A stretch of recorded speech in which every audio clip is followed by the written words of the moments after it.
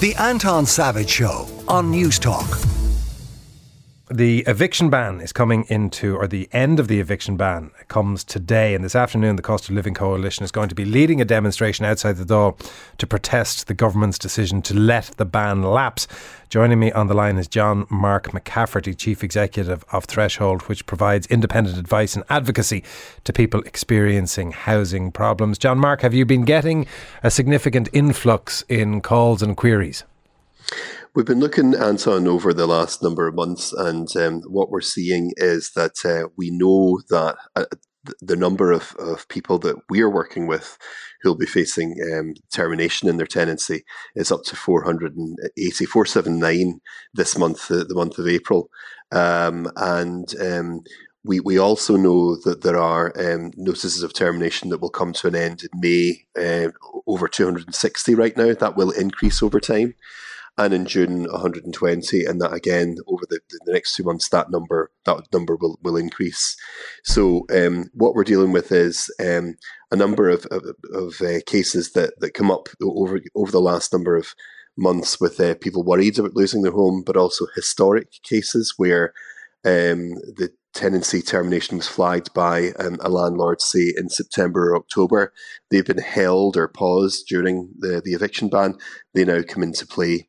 And in fact, what we have is almost 1,800 live cases of termination, either that were supposed to happen before now or that will happen in the future. So when I say cases, these are people, these are families. They're renters that have come to us. They're worried about the possibility of losing their home, and I'll come to that in a second. But those 1,800 are actually real tenancy terminations, and they're valid notices. So that's where the landlord has approached the tenant with communication that their tenancy is ending, and we've checked the validity of that, and the notice is in fact valid. And can you give us a sense, John-Mark, because obviously a notice to quit is not the same thing as immediately ending up in emergency accommodation or homeless. Of that 1,800, what do you think the proportion is of people who have somewhere else to go? Yeah, that's a very good question. That's very hard to answer. And our worry is that for a large share of that 1,800, they won't have anywhere else to go because the market is so restricted in terms of alternative housing apartments in the private rented sector.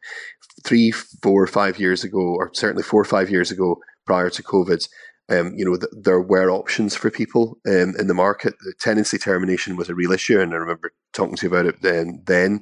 But the problem now is the number of landlords selling and leaving the market, and coupled with the abject lack of supply coming through in terms of the private rented sector. Now, we know that there are increases in supply in terms of social housing from the approved housing bodies and from the local authorities, but the proportions are small relative to the number of tenancy terminations that certainly we're dealing with, and there'll be a share of tenancy terminations that we're not dealing with that are out there. And so we are really, really keen that people know the rights. In terms of overall supply, there's two parts to that.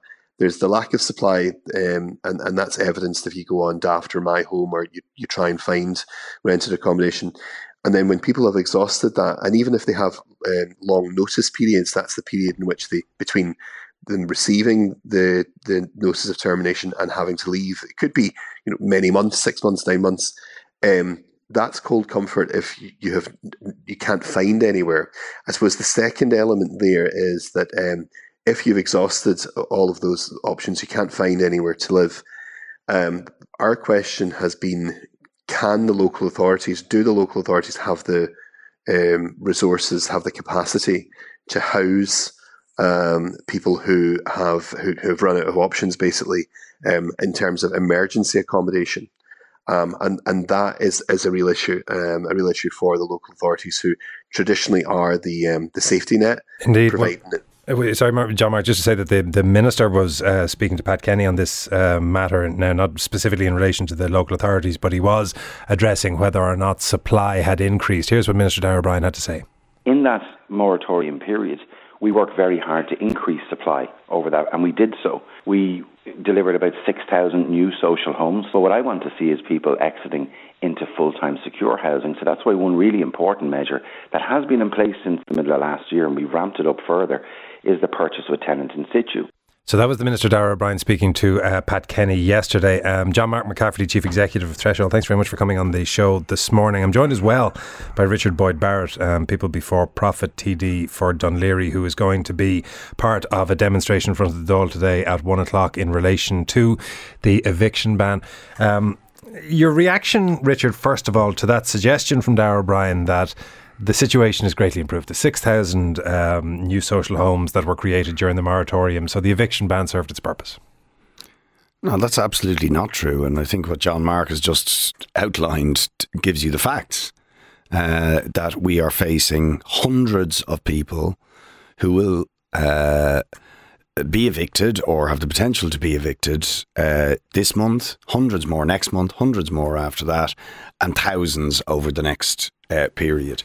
And you only have to go on daft.ie or My Home, as again John-Mark said. I did this myself this week before I went in to speak in the debate, and I outlined what I found, as we've often done to the Minister.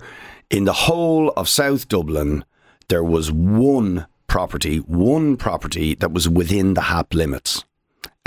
Everything else that was available was way in excess of the HAP limits. Now that means that the people who are affected by the housing crisis, who are the hundreds of people who are facing eviction, thousands over the next few months, when they are told by the local authority, because that's what you're told when by the local authority, you go down there, go and look, here's your HAP threshold, and there is nothing out there available, you're goosed. Obviously there is great political hay to be made out of the lapsing of the eviction ban. Do you think there is any prospect of a reversal of the decision and a reinstatement of the ban?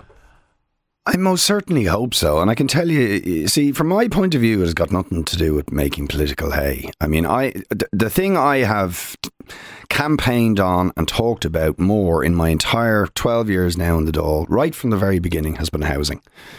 Indeed, back in 2012, I warned before there was a housing crisis that there would be, because of the decision to create HAP and to outsource social housing to the private sector. And the reason it, if you like, motivates me to speak and campaign so much about it is because week in, week out, there are families, individuals coming in, often people with children, vulnerable children, children with special needs, increasingly elderly people, sick people coming in who are facing eviction and who are terrified and scared and whose mental health is on the brink of collapse because of the fear of having nowhere to live and the absolute despair they face because there are no options being made available. What do you say? And by the way, just in relation to that, if you are listening and you yourself are facing into eviction and you want to discuss your own situation or give us an insight into what it has been like, because obviously for a lot of people this weekend is going to be significant as those notices to quit become live. It's Anton at newstalk.com or of course 087 1400 106. What, Richard, about the fact that the whole idea of the eviction ban was that period would be used to get a series of measures in place and change the picture in relation to the availability of housing? That didn't work. So there is no guarantee, in fact it's highly unlikely, that were the eviction ban to be rolled over for another 6 months, the issue would be solved in that period either.